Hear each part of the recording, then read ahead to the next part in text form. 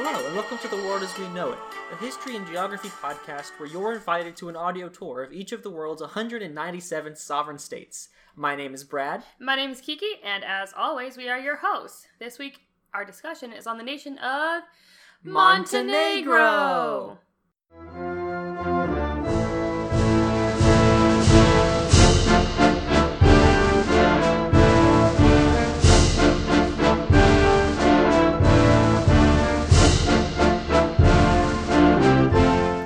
You just heard the first kind of march section of the national anthem of Montenegro, which is really awesome sounding. But as always, we're going to begin with some overall thoughts and our initial familiarity ratings. The initial familiarity, Brad? Precisely. It only gets worse every episode. Yeah, it gets harder to say the more we say it. So I guess I'll start with my initial familiarity rating. Ooh, man, I said that pretty buttery. well. Hey. Gonna say I know that Montenegro is a microstate. And that's about it. I don't know much. I know that the name also means Black Mountain because of Montenegro. But did you know that before research? Oh, I did because I've got common sense and basic linguistic skills. Don't brag, Keke. Stay humble. And I know where it is. I know that it's in the Baltics. So I'm going to give myself initial familiarity. Wait, Balkans or Baltics? What's the Balkans? Baltics is... okay. You got me good. You got me good because the Baltics are in Northern Europe, as many of our listeners know, and caught that immediately. That's minus a point, folks. Okay, guys. I'm actually, full disclosure, coming off a date where I had 2 beers, and I am after my first glass of Pinot Grigio here. We're way up the Black Mountain, folks. So yeah, we are on the Black Mountain. So give us out of 10. What is the Balkans, which is a mountain range. I also actually know, as a matter of fact, that it is the mountain range is the Dalmatians, and I very much care about the dog breed Dalmatians. Still, my familiarity rating is a 1. Okay, so 1. Yeah. All right. Suffice it to say, all of that, it's pretty low. I'm also going to give myself a 1 because when our random number generator, which is the way we pick countries, spat out Montenegro, for a second I was like, wait a minute, what about Serbia and Montenegro? I didn't even know that they became different countries? I knew they had split, but it didn't sound right to say just Montenegro by itself. So me not knowing that concretely, 1 for sure. I got a lot to learn before research. Well, I feel like I need to, if I knew more than you, then mine should be a 2. I'm going to say my familiar rating's a 2, because I know slightly more than Brad. It's not hard, folks. He's kind of an idiot. Just kidding. Brad's very smart. Anyway, how about I give a snapshot? Yeah, let's see how smart you are, Keke. Let's get the snapshot of Montenegro. Montenegro became a state in 2004. We'll get into the flag a little bit later, but the basics of the flag... It's the 3rd youngest country, right? Yes, it's a very baby country. So what's between South Sudan and Montenegro? What was the 2nd youngest? You don't have to know off the top of your head. I'm just wondering. I don't know off the top of my head. Okay. I'm sure we'll find that out in our cultural discussion by the time, because I can Google it when you're talking. Okay. Continue. All right. So the flag, just at a glance, is a gold border with a red flag, gold border with a it's an eagle. It has its own name. We'll talk about more of that in Flag Corner, I promise. It's your favorite segment. It's my favorite segment, and I'm really looking forward to going into it. The capital of Montenegro is Podgorica. Yep. Which we looked up how to pronounce. It is a pretty small country. The square mileage is 5,333 square miles. I wasn't even ready to say 5,000 because I was ready for the 100,000 mark, but no. It's a little country, and that is 13,812 kilometers squared if you are following if you don't use freedom units. Exactly. It's the 74th GDP, so doing pretty well for a tiny little country compared to some other countries we've seen. Yeah. Official language is Montenegrin, and we're actually going to get into our first ever linguistics. Well, it's a brand new segment, folks. Yeah. It's called the Linguist's Armchair. The Linguist's Armchair. We're going to get into that later, so we'll learn a little bit more about Montenegrin. But other languages in official use are Serbian, Bosnian, Albanian, and Croatian, which I'm sure our resident linguist will cover because they're kind of the same. That's wrong to say. Because they're not the same. There's essential differences, but we're going to cover it in linguistics. They're kissing cousins. Yep. Ethnic groups, 44.5% Montenegrin, 28.7% Serb, 8.6% Bosniak, 4.9% Albanian, 0.9% Croat, and then 13.6% others. So for this tiny country, there's a lot of neighboring ethnicities there from countries that border Montenegro. If you don't know, by the way, what we were saying too, it is in southeastern Europe. Yes. In the Balkans region, which also includes countries like Bosnia and Herzegovina, Croatia, Kosovo, yes. So those countries down there, they have a parliamentary legislature and a unitary dominant party parliamentary constitutional republic. The president is Milo Đukanović, and the prime minister is Duško Marković. And a little thing that I've picked up about Eastern European and, I guess I should say Eastern naming customs, is when you see like an Ovic or an Ova, from what I understand it means of, so it's like, oh, of, do it. Maybe we'll edit that out. We'll get to it later. Anyway, the major religions in the area are the Serbian Orthodox Church, and especially that's Christianity. There's also a fair amount of Muslims in the area, like Serbian Muslims, people coming up from the Middle East and Northern Africa. This was a huge reason that Brad will go into about the Bosnian War, religious stuff going on. A lot of Catholics in the country. So that's kind of how it's divided up there. Okay. All right, what else do you have to say in the snapshot? So what about demonym? It is a Montenegrin. It's the Montenegrin people. Yeah, so a person from Montenegro is called a Montenegrin. And we'll get into this in discussion, but they're not in the EU, but they still use the euro, They do use the euro, which is interesting because its larger neighbor, Croatia, doesn't use the euro officially. What do they use? I don't know. We'll probably talk about that in our Croatia episode. We better, Keke. But it's interesting to see a smaller country using the euro when a larger country that is part of the EU, like Croatia, doesn't. It's interesting. And we'll see maybe like some changes there in the next 10 years, people are predicting. But anyway. Great snapshot, Keke. Thank you. I was reading straight from Wikipedia. The sum of all knowledge, one would say. And before we get into the historical timeline of Montenegro, we're going to have our newest segment, the Linguist Armchair. Welcome to the Linguist Armchair. The Linguist Armchair, where my sister, a PhD candidate in CU Boulder, gives us a lesson or two about linguistics. My name is Maureen Cossey, and I'm a PhD student in linguistics at the University of Colorado at Boulder. I'm a sociocultural linguist, meaning that I study the relationship between language, culture, and society. Part of my research is on language ideologies, the ideas, attitudes, and values that we place onto language. In this segment, I will discuss the differences, if any, between Serbian and Montenegrin. The nations of Serbia, Croatia, Bosnia and Herzegovina, Montenegro, and Kosovo share one language, which linguists call Serbo-Croatian. Historically, Serbo-Croatian has been referred to as just Serbian. Serbo-Croatian is what we call a pluricentric language, which is one language with several formally standardized versions. A standardized language is a language that undergoes a fixed spelling system, codification in dictionaries, and public acceptance of those standards. There are 4 standardized varieties of Serbo-Croatian: Serbian, Croatian, Bosnian, and, most recently, Montenegrin.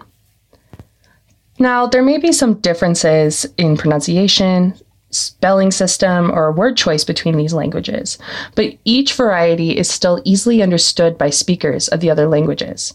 A Bosnian can understand a Montenegrin, who can understand a Croatian, and so on. A parallel example of this kind of mutual intelligibility is American and British English. Even though we use different words and different pronunciations, we still share enough in common to easily understand one another. So, if all these are the same language, why are they categorized separately? Well, this could be in part language ideologies, which again are the beliefs and values we hold towards language. We find that orthographies, or spelling systems, carry a great deal of symbolic meaning to speakers. Having a language that is yours is an important component of identity.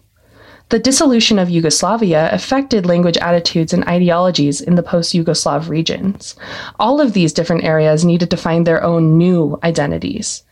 So the social conception of Serbian began to separate on ethnic, political, and religious lines into what we now know as Serbian, Croatian, Montenegrin, and Bosnian. Orthography, among other linguistic features like the use of loanwords, becomes symbolic of those divisions. Croatian, for example, is the only Serbo-Croatian language that favors the Latin script. This represents a symbolic cultural divide from Serbian, which uses the Cyrillic script. In the case of Croatia, Cyrillic was considered too Russian and not in line with a westernizing Croatia that sought to distance itself from its Soviet history. The Montenegrin standard, on the other hand, is still emerging. In 2009, the Montenegrin Minister of Education adopted the Montenegrin alphabet, which uses both the Montenegrin Cyrillic and Montenegrin Latin alphabets. These versions are almost identical to Serbo-Croatian Latin and Serbian Cyrillic respectively, but with additional letters to represent sounds unique to Montenegrin. However, in 2017, the Assembly of Montenegro removed the new letters from any type of governmental documentation. Regardless of the pushback towards the Montenegrin alphabet, it nonetheless represents the desire of Montenegro to be seen as a distinct political and cultural entity from its closest relatives. As Montenegro continues to define itself in a post-Soviet era, we can expect to see parallel shifts in language ideologies as well. Brad, history. Keke, history. All right, so the historical timeline of Montenegro. I say, why don't you take us back to antiquity? Because that's your line. And away we go. I'm going to try to go kind of fast because I got a lot here, so let's get into it. Oh man, that's super embarrassing, but just keep powering through. Leave it in. Okay, so I'm going to split them up into little named eras. So our first era is called the pre-Slavonic/Roman era. Okay, so before the arrival of the Slavonic peoples in the Balkans during the 6th century AD, the area now known as Montenegro was inhabited principally by the Illyrians. That's a good name. It's a good name. It's very Game of Thrones. It's also in She's the Man with Amanda Bynes. The high school that she attends is called Illyria, and the Australian football coach, soccer coach, he's like, "This is Illyria. There's so much you could know. We don't make decisions based on gender." There's so much knowledge to know, Keke, and that little tidbit is just... I'm glad you know it, but... Yeah, you should probably just continue, because this is going to be a long history, and yes. I made it worse. Okay, so during the Bronze Age, the Illyri people, probably the southernmost Illyrian tribe of that time... I think it's Illyrii, but keep going. All right, the Illyrii. They're the southernmost tribe of Illyria during that time. They gave the name to the entire group that were living near Skadar Lake on the border of Albania and Montenegro, and neighboring with the Greek tribes to the south. Along the seaboard of the Adriatic, the movement of peoples that was typical of the ancient Mediterranean world ensured the settlement of a mixture of colonists, traders, and those in search of territorial conquest. Substantial Greek colonies were established on the 6th and 7th centuries BC, and the Celts are known to have settled there in the 4th century BC. During the 3rd century BC, an indigenous Illyrian kingdom emerged with its capital at Scutari. The Romans mounted several punitive expeditions against local pirates that were from the Illyrian kingdoms, and finally conquered the kingdom of Illyria in the 2nd century BC, annexing it to the province of Illyricum. You know, good naming, Romans. So let's get to this Romanization period. And the division of the Roman Empire between Roman and Byzantine rule, and subsequently between Latin and Greek churches, was marked by a line that ran northward from Skodra, or Sokodra, through modern Montenegro. This symbolized the status of this religion as a perpetual marginal zone between the economic, cultural, and political worlds of these Mediterranean peoples. As the Roman power declined, however, this part of the Dalmatia coast suffered from intermittent ravages by various semi-nomadic invaders, especially the Goths in the late 5th century and the Avars during the 6th century. These were soon supplanted by the Slavs, who became widely established in Dalmatia by the middle of the 7th century. Because the terrain was extremely rugged and lacked any major sources of wealth, such as mineral riches, the area that is now Montenegro became a haven for residual groups of earlier settlers, including some tribes who had escaped Romanization. This gets us into the first of our Middle Ages section. So in the second half of the 6th century, Slavs migrated from the Bay of Kotor. Is it Kotor or Kotor? I think it's Kotor. Kotor, okay. I remember, because I was listening to the podcast about it, and they brought it up a lot. It sounded like they were saying Kahor a lot, but I think that's wrong. But I do remember thinking it was like Hodor, so I think Kotor is the right choice. So, in that 6th century, Slavs migrated from the Bay of Kotor to the river of Bojana and the hinterland of it as well, surrounding that Skadar lake we mentioned earlier. This formed the Principality of Doclea. Under the following missions of Cyril and Methodius, the population was Christianized, and the Slavic tribes organized into a semi-independent dukedom of Doclea, by the 9th century. After facing subsequent Bulgarian domination, people were split as the Doclean brother archonts split the land among each other after 900 AD. Prince Kozlov Klonimirovich of the Serbian Vlastimirovich dynasty. It looks right to me. You're doing a very good job with these names. I try my best. Extended his influence over Doclea in the 10th century. After the fall of the Serbian realm in 960, great name, the Serbian realm, the Docleans faced a renewed Byzantine occupation through to the 11th century. The local ruler, Jovan Vladimir Dukliansky, whose cult still remains in the Orthodox Christian tradition, was at this time struggling to ensure independence. These Slavic names are going to get you pretty hard, but seems like you're doing okay. I'm trying my best. So Middle Ages Part 2. Stefan Vojislav started an uprising against the Byzantine domination and gained a huge victory against the army of several Byzantine strategs in Tujami, parentheses, I bar. think it's Tuyamili, because I'm pretty sure when we see the J in Slavic, it makes a ya. Okay, that's good to know. Tudjamili, bar, maybe also another name, in 1042, which put an end to the Byzantine influence over this Doclea region. In 1054, the Great Schism, the Doclea fell on the side of the Catholic Church. Bar became a bishopric in 1067, and in 1077, Pope Gregory VII recognized Doclea as an independent state, acknowledging its king, Mihailo, or Michael, of the Vojislav-Yevik dynasty, founded by that nobleman, Stefan Vojislav, as Rex Doclea, the king of Duklia. It's hard, sorry. Later on, Mihailo, Michael, sent his troops, led by his son, Bodin, in 1072 to assist the uprising of Slavs in Macedonia.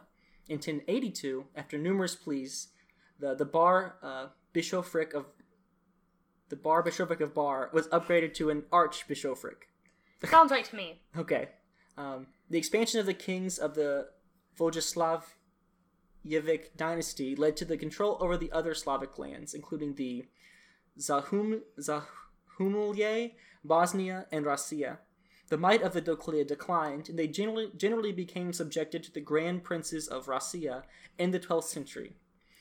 Stefan Nemanja was born in 1117 in Ribnica, which is today Podgorica. In 1168, as the Serbian Grand Zupan, Stefan Nemanja took Doclea, so he became the leader there. Oh man, that's super embarrassing. For the second time. Our third part of the Middle Ages, I'm going to kind of briefly go over them because we can go into infinite detail here in the last 3 hours. That's the story of our podcast. Is that we could do way worse. So I'm going to kind of list the dynasties that were in charge of this area of Montenegro during the Middle Ages, the late Middle Ages, leading into early modernity. So the first 8 dynasties, the region of the Dukla region, also known as Zeta, was ruled by from Stefan, the Nemanjic dynasty from 1186 until 1360. And then the Principality of Zeta was ruled by the House of Balsic from 1356 until 1421. After the death of Balsa III, he was the last representative of House Balsic. The Zeta joined the Serbian Despotate in 1421. And then finally, the Principality of Zeta was ruled by the House of Crnojević, that dynasty from 1451 until 1496. So this gets us into early modernity. And here's a little side note before we get into the Ottomans. The Republic of Venice dominated the coasts of today's Montenegro from 1420 to 1797. In those 4 centuries, the area around the Kataro or Kotor coast became part of Venetian Albania at that also, time. that is where the name Montenegro comes from, is that Venetian. Because really? of the mountain, which we'll look up really quick. No, because that was like, they're like, it's the Black Mountain. Yeah. And that's how they got the name. That's why it's Montenegro and it's not a more Slavic name. It's more of a... well, that's interesting. Yeah, that's fascinating.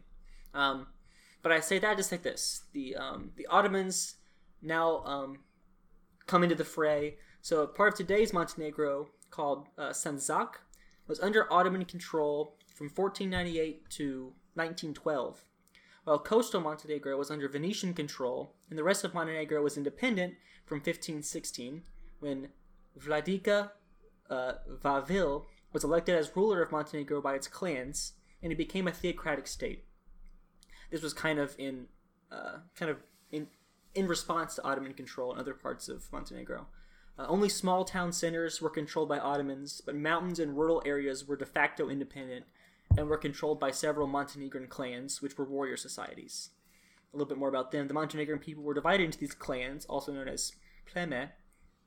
Every adult male from a clan was a warrior, and they took part in different wars. Clans were ruled by chieftains, who were also military leaders within the clans.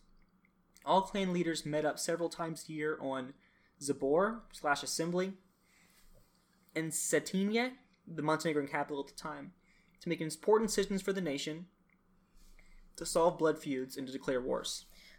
To go back to the name Montenegro, it was named for Mount Lovćen, which was covered in dense forest, giving it a very dark appearance. Just a little etymology. And the etymology, ceiling. Alright, let's not get carried away. The etymology, ceiling fan. That's what the segment is.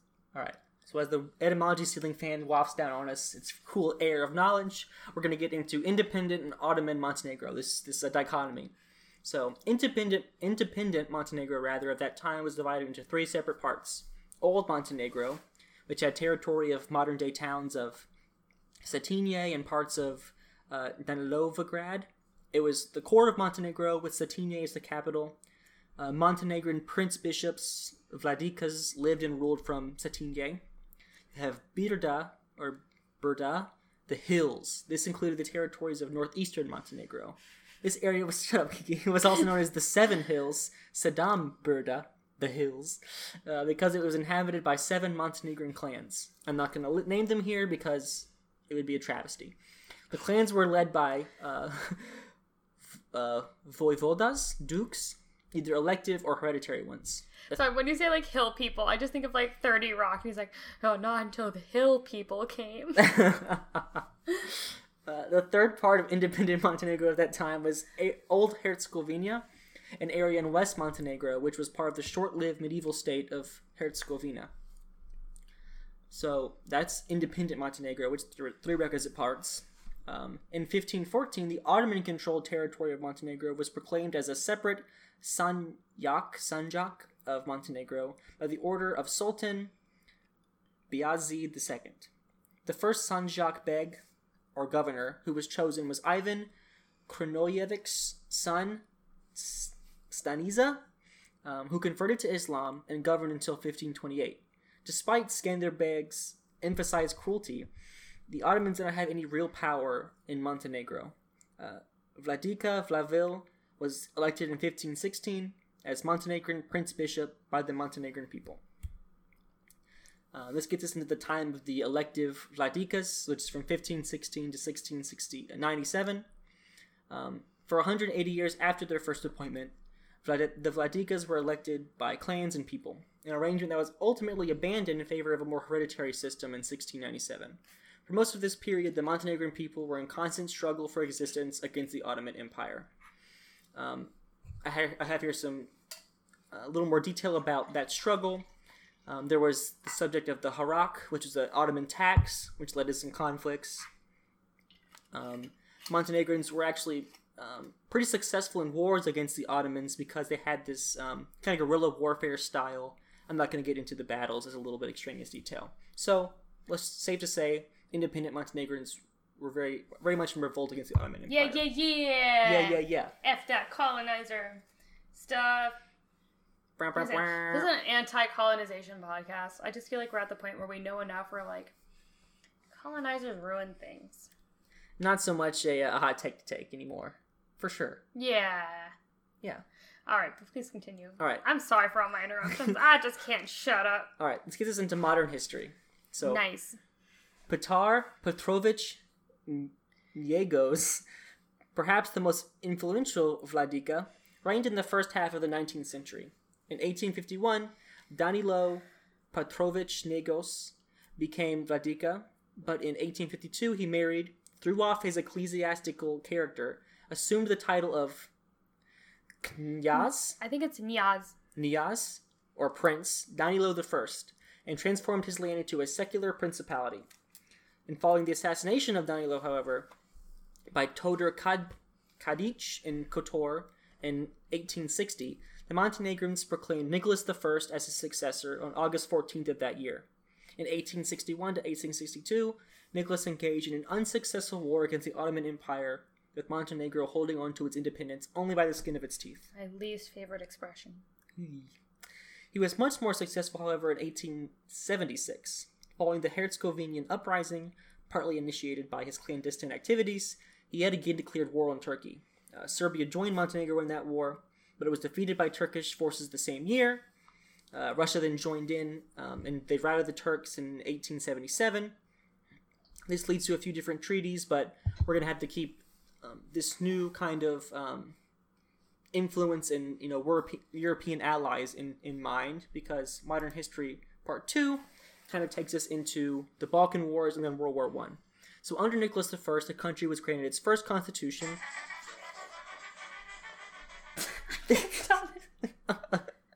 In 1905, Keke, little mood music there for constitutions, and was elevated to the rank of kingdom in 1910. During his reign, Montenegro was an ally of Russia in the Russo-Japanese War, with Montenegrin volunteers fighting in the Russian army. Here's a fun fact. In 2006, over 100 years after the fighting of the Russo-Japanese War, Japan finally recognized Montenegrin independence and declared the war over, and a peace treaty was then signed. That's interesting. I think it's fun. That didn't come up in our Japanese history. I don't think Montenegrin's little peace treaty was a big enough blip in Japanese history. There was a lot going on in that episode. Yeah, and a lot about Pokemon episodes. There was a little more about Pokemon than there was about Montenegro in our Japan episode. Priorities. This leads into the Balkan Wars, 1912 to 1913. Montenegro did make further territorial gains by splitting Sanjak with Serbia. However, the captured city of Skadar had to be given up to the new state of Albania at the insistence of the Great Powers, despite Montenegrins having invested over 10,000 lives for the conquest. And this leads us into World War I. So Montenegro suffered severely in World War I. Shortly after Austria-Hungary declared war on Serbia in July 1914, Montenegro lost little time in declaring war on the Central Powers, on Austria-Hungary in the first instance. On August 6, 1914, this was despite Austrian diplomacy promising to secede Shkodër to Montenegro if it remained neutral. Then there was all the fighting of World War I. I don't want to get into that too much, but at the tail end, King Nicholas fled to Italy in January of 1916. Then he fled to France, and the government of Montenegro transferred its operations to Bordeaux. Eventually, the Allies liberated Montenegro from the Austrians, and a newly convened National Assembly of Podgorica accused the king of seeking a separate peace with the enemy, and they disposed him. They banned his return, and they decided that Montenegro... Sorry, they disposed or they deposed him? They disposed of him by deposing him. Right. And they decided that Montenegro should join the Kingdom of Serbia on December 1st, 1918. Part of the former Montenegrin military forces, still loyal to the king, started a rebellion known as the Christmas Uprising in 1919. That was quelled. In between the two world wars, you have a period kind of Yugoslavia. Oh, shit. Nope, not a spill. Not a spill. Okay, we're safe.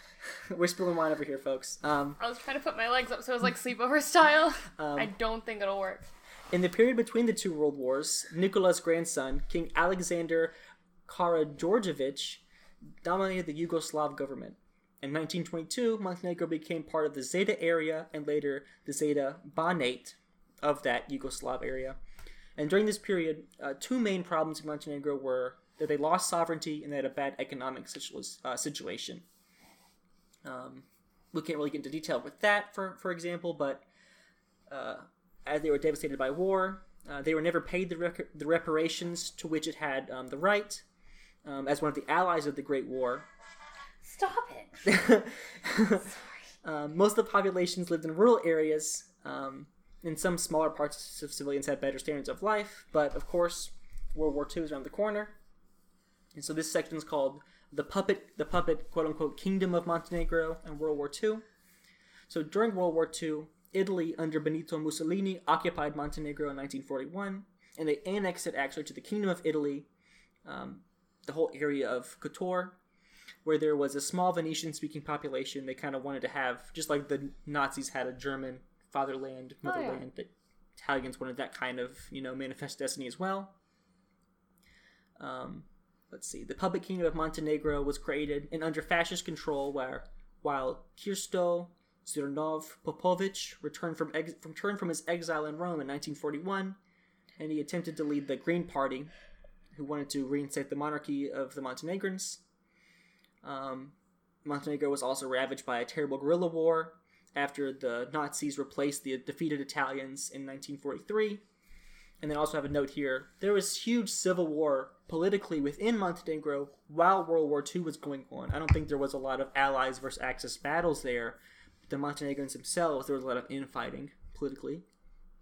So, Podgorica was liberated by the socialist partisans on 19 of December 1944, and the War of Liberation had been won. So it was over for them. World War II was. Tito actually acknowledged Montenegro's massive contribution to the war against the Axis powers, and it was established as one of the 6 republics of Yugoslavia post-war. So this gets us into the latter half of the 20th century, Montenegro within socialist Yugoslavia. From 1945 until 1992, Montenegro became a constituent republic of the Socialist Federal Republic of Yugoslavia. It was the smallest republic in that federation and had the lowest population. Montenegro became economically stronger than ever, however, since it gained help from federal funds as an underdeveloped republic, and also became a tourist destination at this time. In 1948, Yugoslavia faced the Tito-Stalin split within the USSR, so tensions politically within the socialist republics, and a period of high tensions between Yugoslavia and the USSR, caused by disagreements about each country's influences on its neighbors. And with a 6-way split, there's going to be quite a few. Through the second half of the 1940s and the whole of the 1950s, the country underwent infrastructural rejuvenation thanks to federal funding. Montenegro's historic capital, Cetinje, was replaced with Podgorica, which in the interwar period became the biggest city in the republic, although at this stage it was practically in ruins due to the heavy bombing from World War II. So I kind of skip ahead a little bit to... Yeah, you got to keep this going. I do. So you have the breakup of Yugoslavia and the Bosnian War. The breakup of communist Yugoslavia, 1991 to 1992, and the introduction of a multi-party political system found Montenegro with a young leadership that had risen to office only a few years earlier in the late 1980s. In April 1992, following the referendum, Montenegro decided to join Serbia in forming the Federal Republic of Yugoslavia, which officially put the second Yugoslavia to rest.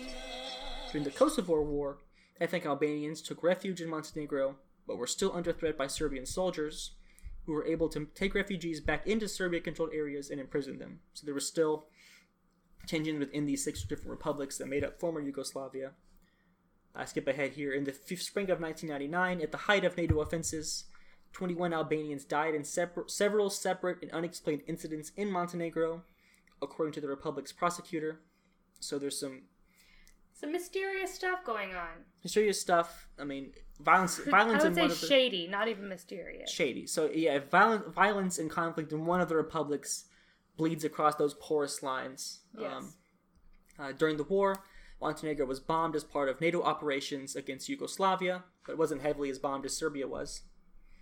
This gets into the independence movement. In 2003, after years of wrangling and outside assistance, the Federal Republic of Yugoslavia renamed itself as Serbia and Montenegro, which is the name I recalled before this episode started as like, hey, I remember that. And you brought it up, I think, in our intro, didn't you? Yeah. And it officially reconstituted itself as a loose kind of union. Loose Union was my nickname in high school. That's your fourth nickname. You had a very literate, knowledgeable, and mean friend group in high school, Keke. The state union had a parliament and an army in common, and for 3 years, until 2006, though you can do the math, neither Serbia nor Montenegro held a referendum on the breakup of that union. However, a referendum was announced in Montenegro to decide the future of the republic.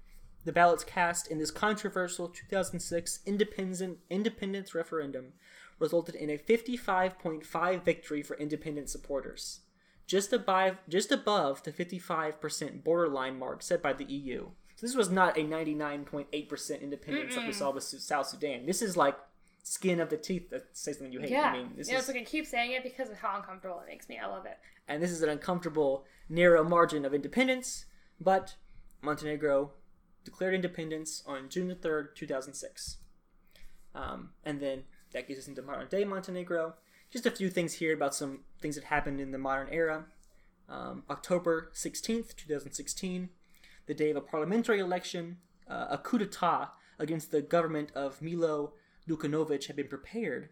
According to a special prosecutor, 14 people were involved, including Russian nationals and opposition leaders in Montenegro. They were stopped, though. They were arrested for a conspiracy against the constitutional order. They almost had a coup. In June 2017, Montenegro formally became a member of NATO, kind of an eventuality, but because they were scared of retaliatory actions on part of Russia, but they became a member. And then right now in the news, we have Montenegro and Serbia both wanting to become EU members in the future, kind of pushing for a 2025 bid. So that kind of ends our history of Montenegro from the pre-Slavonic era to now. I need a breath. I need a first break. Yep, Keke. it sounds like time for a break to me. All right, we'll catch you after the break, folks.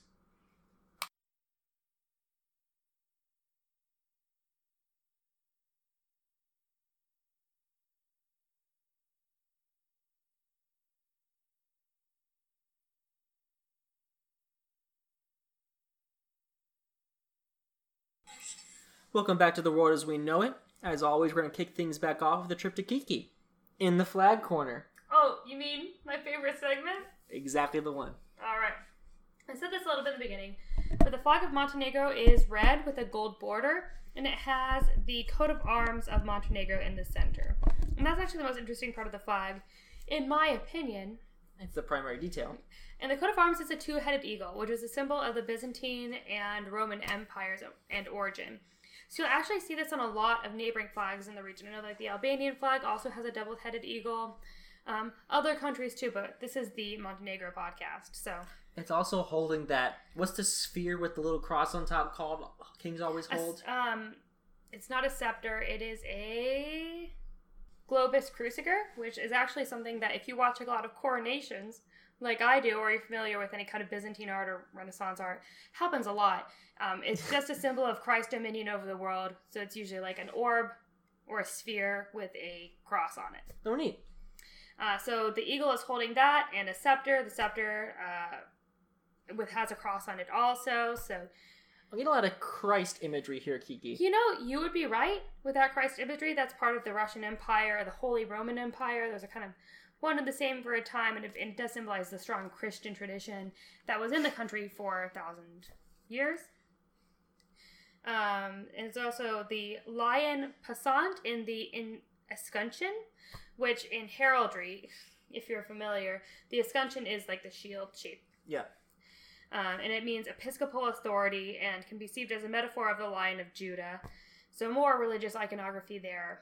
Yeah, it's very Christian heraldic. Yep. So anyway, that's the flag of Montenegro. Neat. If you are into like heraldry and vexillology too, it's a very interesting when flags have their coat of arms on the flag. Like knowing what those things mean is something that's very interesting, and like I hope to get into more during this podcast because understanding what this is very cool, especially when like lions are very pervasive. in religious iconography, as well as like when we get to the UK, they have lions as their royal family animal and stuff like that. So anyway, cool. That's our flag corner. Wow, what a great trip to the corner. Favorite segment. So, in the discussion of culture and politics and all things Montenegrin, Keke, do you want to start off with a certain subject? Do you would like me to? You know, things that I want to talk about on Montenegro are a little bit more modern. Okay. So to prepare for this podcast, I did listen to 2 other podcasts about Montenegro. Okay. One was in German. Oh. Which I shared with you, Brad. For our listeners who may not know, we both speak enough German. Speak is a strong word. I dabble. So I understood about a third of the podcast, and the English one made a lot more sense. Unsurprisingly. But they were talking, like, these are travel podcasts, because that's the easiest to find when we're doing research, is like, what are people looking for when they go to Montenegro? And one thing that I think we're going to see now, and especially in the next 10 years, is Montenegro and other Balkan states really grow in the tourism industry. Oh, neat. So that's one thing that I thought was really interesting, because Montenegro is a very small country, so it's really easy to get through in a couple days. Knowing this history, I feel like there's a lot more things you can do and a lot more things to focus on. And if you don't know these things, you may just kind of like pass it by. Yeah. And it doesn't have like 1,000 islands and a lot of coast like Croatia does. No, it has kind of one super historical coast. Yeah. And some mountains and some really great churches if you want to visit those. There's some really beautiful history going on. Can I hit you with a cool geography tidbit? Because we are a history and geography podcast. Please. Okay, so you know what a fjord is, right? I sure do. So the Boka Bay in Montenegro is the southernmost fjord in the world. Oh, wow. It's got these towering peaks surrounding it where the glacier used to be. And then it has like a rocky coastline, and it's got this beautiful waterside town around it. Cruise ships go there. It's got like bright blue water. I mean, it's like a picturesque scene out of Norway, but it's in the Balkans, Keke. Who would have thunk? And this, like, people are talking a lot about Dubrovnik, which is the city of Croatia. And King's Landing. Yeah, I was going to say, Dubrovnik is huge right now for all my backpacking and traveling friends, because it is where King's Landing is filmed in the HBO adaptation of Game of Thrones. And it's a beautiful, beautiful city. That's in Croatia. It's pretty close to the capital city of Podgorica, though. So people who are there may travel into Montenegro just to see what's going on or check out the beautiful beaches there. One thing that I would be concerned about, too, though, is that it's a very inexpensive place to travel for the time being. Yep. I would be worried about, like... Uses the euro, too, which is a big point. And uses the euro, which is different than Croatia, which we've, I think, talked about in the beginning. We did. You mentioned it, yeah. Okay, that's what... I'm not sure what we talked about before we're recording or when we're recording. But the concern also is what the growing tourism industry there will do to the locals. So I would say, like... Because these are travel podcasts that I listen to, I get a lot of information. It seems so important that when people visit there, that they stay in hostels and hotels, in some Airbnbs, because that does help locals make money. But it also, there's an incentive for our landlords in the area to outprice locals and Montenegrins, as well as Croats and everybody in the area, so that they can let out those rooms just to tourists. Did your podcast mention anything about like safety? I mean, there's like yes. In the 90s there was conflict and stuff. They did. Nowadays, that was a mention also that like people are hesitant to travel that area because the last time Montenegro was on the news was when there was a civil war. Yeah, there's like Serbian snipers and stuff. But it's scary. Apparently, a very safe place to travel now. They welcome tourists because they need that money. Yep. And they need that money. Yeah, they gotta get them dollar bills or them euros. Coins. Yeah, they get that geld. So anyway, but I was saying it's a safe place to travel. Welcome tourists. There's actually like no McDonald's in Montenegro. Like it's pretty untouched by global business. Like how that's the standard of untouched. I know. There is one Hard Rock Cafe in Podgorica. An embassy. Wow, I feel safe. It's beautiful, and they have one Hilton hotel, but that's basically the only national chain of hotels they have there. That's neat. So I would say, like, if you're going to travel there, get there before everybody else does, and see how beautiful it is before the McDonald's and Starbucks move in. Another tidbit about beauty. Can I hit some with some more geography facts? Please. the deepest canyon in Europe, you'd think it might be like where the Alps is or something like that. You'd be wrong. The deepest canyon in Europe is in... I think you said cane. I was like sugar cane? Lord, it be... no, it's in Montenegro. You mean canyon. You just have a hard time. Canyon. Yeah. Maybe that's my southern accent. I think it's a southern accent. Canyon. It's a canyon of the River Tara. And this canyon stretch within Montenegro is protected as part of one of their national parks, and it's also a UNESCO World Heritage Site. Another great geography thing that we can see from these pictures, too, is that ancient Roman influence. I see some aqueducts. Aqueducts. I love a good aqueduct. How positively Roman of you. Okay, Brad, I know you're a Mad Men fan. I am. Keke said that just because she can talk about it, because she's an even bigger Mad Men fan. But I forget who's mentioning it. They say, do you know where the greatest the ruins of Rome are? They're in Albania. They're in Monaco, because the Romans took down their own artifacts to build outhouses or something like that. Huh. Do you remember that? Anyway. I don't remember. But that's you can see some great Roman architecture. Neat. And wonderful Roman buildings and stuff from what they were building out in Montenegro and in the Balkans. They also have that Venetian coastline. So of course, Kotor probably has tons of... There's just a lot of great, beautiful ancient history there that you'll find better preserved than deep tourist traps like in Rome. Yep. Because Rome, obviously has galore. But if you're really interested in Roman history, that's a place to go. I am. Makes sense. So I want to go there too really bad. Hopefully we'll get a sponsor for this podcast and we'll become a traveling podcast. A traveling podcast. And here's a little thing. We are also a mysterious podcast because y'all don't know where we live or what school we go to. It's clearly but the school we go to does have, a very highly sought after environmental pedigree. So here's a fun fact. Montenegro was, in 1992, the first country in the world to have written in its constitution text about environmental protection. So, the Montenegrin constitution defines the country as a democratic, a social, and an ecological nation. Wow. An environmental affair, if you will.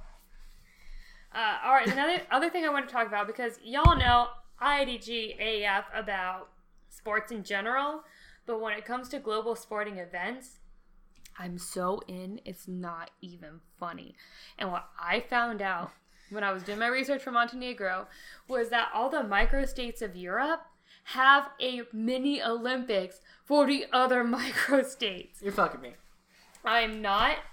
Indeed. So it's organized by the European Olympic Committees of each of these states. The participating countries are Andorra, Cyprus, Iceland, Liechtenstein, Luxembourg, Malta, Monaco, Montenegro, and San Marino. Oh, little babies. Little babies. That sounds so kind of sad. It is. It really is. Montenegro was the latest to join, is actually the biggest. The Faroe Islands want to join, but they're a part of Denmark. Please, we don't care how autonomous you are until you're your own microstate. Who do you think you are? Please. And it goes by both population and size. Yeah. So Iceland can participate because no one lived there. But they have sporting events every 2 years that coincide with Summer Olympic sports. But it's always summer, it's never winter? They don't do Winter Olympic sports for the micro countries. I don't know why, because so many of them are close to mountain regions. Huh. But I found this Maybe it out. takes too much money to set up a winter arena or something. I was going to say, all members all have populations of less than 1 million people. Cyprus is the only exception because when they joined in 1984, their population was below 1 million. Yeah. Those Cypriots. You know them. Cyprian and around. And they, let me see. They got served. They participate in 9 Olympic sports, and it's called the Game of the Small States of Europe. The GSSE happens every 2 years. And it's so awesome. It started in San Marino. So I think that is so cool. Yeah, where else is Liechtenstein going to get to compete and have a presence? That's what I think is when you have such a small population and you're competing with large populations, it doesn't matter how talented your population can be, it's against size. So when you have all microstates, I just think that's wonderful. And there's also a difference between a micronation and a microstate, because micronation comes up a lot, but those are self-declared groups of people. Yeah. Like the Navajo Nation in America could declare themselves, they are a micronation because they're a small nation of people within a larger nation, but they are not a microstate because they're not a separate country. State needs borders. Yes. Sovereignty. So I just to clear that up for anybody who's listening who may not know. That's the story. That's what I cared about when I was doing my research. I think that's fascinating. I think it's really cool. Very cool. Also, listeners, I don't want to make this episode too long, but I'm so into Roman history. That was one of the reasons I got so into history in general, was listening to the History of Rome podcast by Mike Duncan. So hearing more about Rome in our first European country was such it's like kind of like going back home. It's like when you're reading Harry Potter and you're in the 7th book, and it's like when they break back into the castle, and you feel like you're back in Hogwarts. True. That's kind of how I felt when I was reading and doing the reading about Montenegro and the ancient Romans. Yeah. I mean, I think it's been great to get a non-Western civ start and deep dives in the podcast, because then it really forces us I knew nothing about the South Sudan. Yeah, South Sudan, or the Sudanic empires in West Africa. All new, all trailblazing. I learned a lot. It was fun. But this is more I know a little bit, so I can get more into the things I don't know about. Exactly. All right, what's next? So we got into some good cultural discussion. We talked about that. We already kind of mentioned politically, in kind of modern times, that they're vying for EU membership along with Serbia. But we can talk about that a little more in current events. From what we understand, also more politically stable, and it's looking good for Montenegro. There's a happy ending going, or not a happy present, I should say, going on in Montenegro, which we haven't seen in our past few countries. Yeah, and Guatemala. We're not going to hear about it a lot in the news, but yeah, good things on the horizon. So Keke, post-research, post-podcast, familiarity ratings, any changes? I take myself up to a 5. Wow. A +3 for myself. I want to go there. That's what I got from my research, from listening to you, Brad, and from talking about it. I really would love to go to Montenegro, specifically in the Balkans, and just kind of feel it. What about you? Cool. So I started from a 1. I'm going to give myself up to a 4, so +3. Still lower than you. You always go very humble, and I go pretty arrogant. A little humble, but also because Montenegro is such a fault line, especially in the history. You have the Ottoman influences, and you have not predominant, but there's a culture of Islam there now, but it's also Christians. There's also a little bit of Catholics. There's a lot of melding going on. So I think as we do more Balkan countries, I'll also learn more about Montenegro. So any more Balkan I do, I can add a point to Montenegro as well. So I think these collective familiarity ratings as a region will be bolstered in the future. So 4 for now. Good starting point. Yes, I think this is also a great intro to Europe. Yes, I agree. Very excited that we've hit almost every continent now. We have. Well, not Australia, but... Have we gone to South America? Central America. We've done Central America, but that means neither North or South. Central America isn't a continent, though. Right, it's part of North America. Central America is part of North America? I always thought so. Well, then I guess you're right. This is the argument of the century. All right. But anyway, so we still need to get into, let's say, South America proper.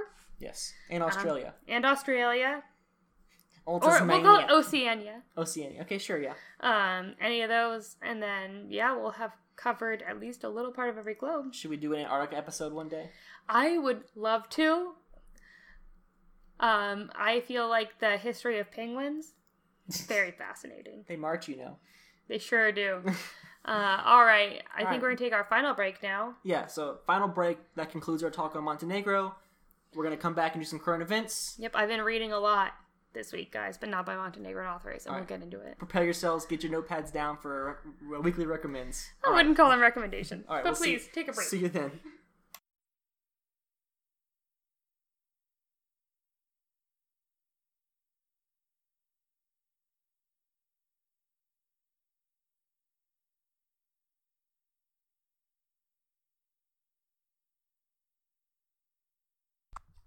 Welcome back to the world as we know it. Keke, what's happening in your world? Quite a bit, Brad. So I could not find any Montenegrin authors from my audiobook source this week. Okay. My unnamed audiobook source. But I did find some other books. So here's my favorite TV show right now is Jane the Virgin. And if you're not familiar, it's like a telenovela adapted for an English audience. What's the source? What's the streaming? It's on the CW. You can find Okay. it on Roku Stick, Yeah. Netflix, anything. It's easy to find and it's free because of CW. It's just a very good show, but they talk about romance novels a lot and romance plots. And fun fact about me, in high school, I was very into romance novels, like the ones, the dirtiest covers, and I used to share with my grandma. And like they're always like 10 for 10 at the used bookstore. So I had a huge supply of romance novels that I really enjoyed reading. And then I stopped because I started becoming more of a feminist, and a lot of like the plots were pretty assault heavy. Not all of them, but I was reading ones from primarily like the mid 1980s to early 1990s where people cared less about consent. Yeah. Anyway, so I was watching Jane the Virgin. I got the urge, and then I started listening to romance novels as audiobooks. So I read two. They're both by an author whose name is Lindsay Sands. One is Bliss, and that cover is peak romance novel. It is a saucy cover. I'm showing it to Brad. It is very bodice ripper, we'll say. That's called Bliss, and the other one I read is called Falling for the Highlander. Oh wow! There can be only one. Yeah, it's part of a larger series of Highlander books. Not like Highlander time travelers, but like a large Scottish family, and they're all brothers, and they, there's like women, and they rescue women, and the women went into their lives. Whatever. It was pretty good. Ooh, 10 out of 10, Keke. Open a window. Those are my Lindsay Sands. If anybody wants to join my separate romance novel podcast that doesn't exist yet. And the other one called Lowlander. Hey! So I also read a book called The Life-Changing Magic of Not Giving a Fuck by Sarah Knight, which is a kind of a parody of The Life-Changing Magic of Tidying Up by Marie Kondo, which I've also read. That's funny. And like the premise of that book was basically like it gives like the advice I hate the most, which is like, stop caring what other people think. Novel. Just do you. Powerful. And I'm like, I'm not going to stop caring what other people think. I can't. But what I can do is like, I can find ways to like, just like tell people like, I don't want to do this, and it's okay for me to not want to do this. And so that was important for someone to like give me a kind of permission where it's like, if you don't want to go to someone's poetry slam, you say, I'm sorry, I'm not into poetry slams, but if you want to hang out another time, let's do it. Brave. So that was by Sarah Knight, if anybody's interested. I've started two other books. One is called The Betancourt Affair, and it's about the scandal that affected the L'Oreal franchisees and owners in Paris. It was recently, and Nicolas Sarkozy. I'm not too far into the book now. It hasn't really grabbed me, but I know I'll finish it eventually. And also I started one called The Badass Librarians of Timbuktu by Joshua Hammer, which is about the librarians, the badass ones, if you will, in Timbuktu, Mali, who worked to preserve their libraries and ancient texts and books during Islamic and like somewhat violent attempts to remove those books from their hands. Yeah. So I'm getting into those. Those are kind of like my daytime when I'm at work books, because I don't care about my internship that much at this point. But those are books I'm reading. Oh, I also just started What I Talk About Running, which is something I put on hold during our Japan episode by Haruki Murakami. So I'm looking forward to getting into that one. It's more of a memoir, though. Cool. What about you, Brad? So the World Cup just ended, and Finally. Yeah. Oh, what? No, just kidding. I love sports. They're great. And Croatia was the runner-up because France won. But talk a lot about Croatia in this episode because they're neighbors with Montenegro. Because of Dubrovnik, King's Landing. And, of course, the national team was greeted by a huge, 15% of their population was in the crowd that welcomed their team home. And they had huge buses and stuff. I love, the heartwarming stories, little anecdotes. Croatia's kind of an underdog, right? Oh, they were huge underdogs, yeah. Yeah, that's what I want. And, so, one of their star players, his name is Modric. He saw a guy in the crowd who had Down syndrome, and he had was wearing Modric's jersey, so he invited him on stage and had him arm in arm with him for this whole little press conference and helped him lead some chants. And I just love the human stories behind. Listeners, you can't see my face right now, but I have one of those faces that's like, oh. Yeah, I just love human elements, and when people are brought together by common experience, no matter background and stuff. Those are the kind of stories that I love. I watch a lot of documentaries and movies. So I'm a big cinephile, a big movie buff, and I watched 2 cool documentaries this past week because I'm really into running and stuff. And there was 2 documentaries. One was called the Barkley Marathons, about it's like an ultra marathoning kind of running event where you run 5 consecutive marathons in the mountains of Tennessee. It's got some cool histories. It's one of the hardest marathon running events in the world. To even apply to it, you have to know someone who's run it before, because it's really archaic. That's crazy. It's this really cool crypto way to even find out how to apply, and then you have to get accepted. So that's what you talk about when you talk about running, which is a reference to the book I just talked about by Murakami. It's fine. I think it's really neat.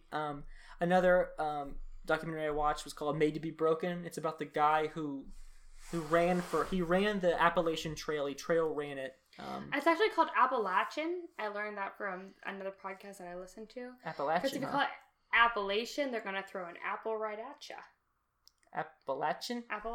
So the Appalachian Trail, he ran it north to south, and the world record was 46 days. He ran it in 45 days. Damn. And it's just crazy awesome when he goes through the team that helped him get restocked and sleep for 2 hours at a time and get refueled and just go back out there. And I love running docs, not because I'm an ultra marathoner, because I've even ran a marathon, but because I don't know, I like what humans can accomplish through sheer persistence and training and willpower, and I think it's really cool. So that's kind of what's going on in my world. Other funny things, because I feel we don't have enough banter on this podcast, but also More every banter. other podcast is banter heavy. So maybe our listeners are looking for a more organic and pure experience. But I was talking to Brad before the podcast, one of the main marketing methods that I've used to promote this podcast as the social media and promotion captain of the 2 of us. I've got a podcast, ask me about it, on my Tinder profile and my Bumble profile. But on every, I'd say 7 out of 10 guys who I've matched with have been tell me about your podcast. So if you're a listener from Tinder, hey. Podcast is the icebreaker. It always is. Thank you for listening. If we haven't gone on a date yet, this is what my voice sounds like if we've gone on a date. Thanks. That means a lot. It wasn't so much banter, it's just Keke wanted to talk about that. Yeah, it's just me wanting to tell everybody that I do go on dates. You don't see my face unless you follow me on social media, because I post all of our selfies every week online. But anyway, I just thought it was kind of funny. I just think it's a funny marketing method that is, I told my sister, it was micro marketing, because I'm going directly to people who would be most interested, which would be people who eventually probably want to see me naked. So. All right. Good banter. Yep, good banter. It's also me trying out the stand-up that I hope to eventually turn into 5 minutes that I could take to an open mic night. Because Brad, you may not know this, when I was an undergrad, I did open mic nights all the time. I had... Really? What was your set? What was your shtick? Well, I can't really give it now. It's not as relevant. Give it, but what was your ethos? Here's I was a sorority woman. I was very active in Greek life and in campus life. So it was navigating politics on campus while still being funny, while still being a lady. So a lot of it was I can barely remember. It's went to a party at this fraternity this weekend, and it's so hard being the feminist sorority member, because I'm please, we don't want to see your genitals. We just want you to respect us. And then they would be no. And I'm oh, okay, well, there's your genitals. I don't know. No, I get it, yeah. It was that kind of stuff, and it's not really relevant, since as a graduate student, I'm not involved in Greek life, but I'm trying to just develop my set. I'm just gonna make a set One day, maybe I'll see, maybe I'll try. But as a future city manager, we'll see how much I can get away with without affecting my career. All right, that seems like enough of banter. What a great news segment in addition to our earlier news segment. It's a whole episode of news segments this week. Well, Keke, I don't think banter is so much of a segment. It's just a natural thing that happens. Yeah, but we always start with, like, the anthem, so how are we going to incorporate banter unless we make a segment for it? You just want everything funny precluded by a musical cue. I really just need a spotlight and a microphone. That's all I've ever wanted. Well, here you go, Keke. I'm going to turn on the spotlight and give you the microphone and let you rattle off our closing statement. Yes. All right. So you should follow us on Twitter at the World Podcast. We're very responsive and we always follow back. You can also find our blog. I'm kind of thinking, Brad, maybe we should drop the blog for a little bit. It's hard to keep up. That's a conversation we shouldn't have on air, but all right. That's true. It's at the World Podcast. It's the World as We Know It podcast.wordpress.com. There's not a lot going on there. Hashtag banter. It's kind of my own fault. I'll get it eventually. And I hope that one day we might be able to hire an intern to keep it up for us. Oh yeah, all that revenue will go right to the intern. It's pretty unlikely, but maybe. Anyway, other things you should follow us on, please follow our Facebook page if you haven't already. You can tell us things that you think there, and also please give us a review on Apple Podcasts. We learned that many people don't know that these reviews and the written reviews especially help us to get more followers and to raise us in the ranks on Apple Podcasts, which is why we always read our reviews aloud and rank our reviewers based on how hot they are, and we actually do have a new one for you this week. Yeah, there's several studies have showed that higher star ratings do correlate with better physical attractiveness. Yeah, and like that's scientifically proven that our viewers are the most attractive. It is. So this one is from our reviewer, Artaxerxes of Persia. Not going to speculate on who this is. No they idea. did give a 5-star review. Wow. So I'm going to guess at probably a hottie. I'm going to say a 9.5 out of 10. 5 out of 5 stars, Keke. It may be a dime piece. Like a 10 out of 10. Like those romance novels. Yeah, we're not going to speculate on who this is. But anyway, what Artaxerxes of Persia said is, what I like about this podcast is that the hosts don't talk down to the listeners. The hosts are learning about each country as they go, together with the listeners. They make mistakes. They occasionally mispronounce names. They laugh. They get shocked. It's all part of the process, and it makes the host seem very approachable. Thank you, Artaxerxes of Persia. Wow, single tear. Very grateful. Yeah, I feel like you're maybe the most attractive reviewer we've had so far. Probably accurate, Keke.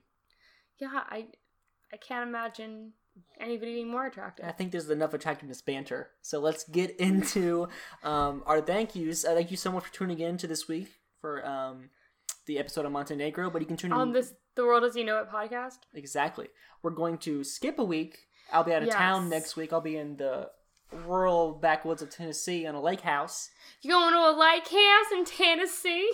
I am. But you can catch us in 2 weeks for our next country, Paraguay. Brow, brow, brow. Bow, bow, bow. So mark your calendars, guys. Yep, and until then, Do Virginia!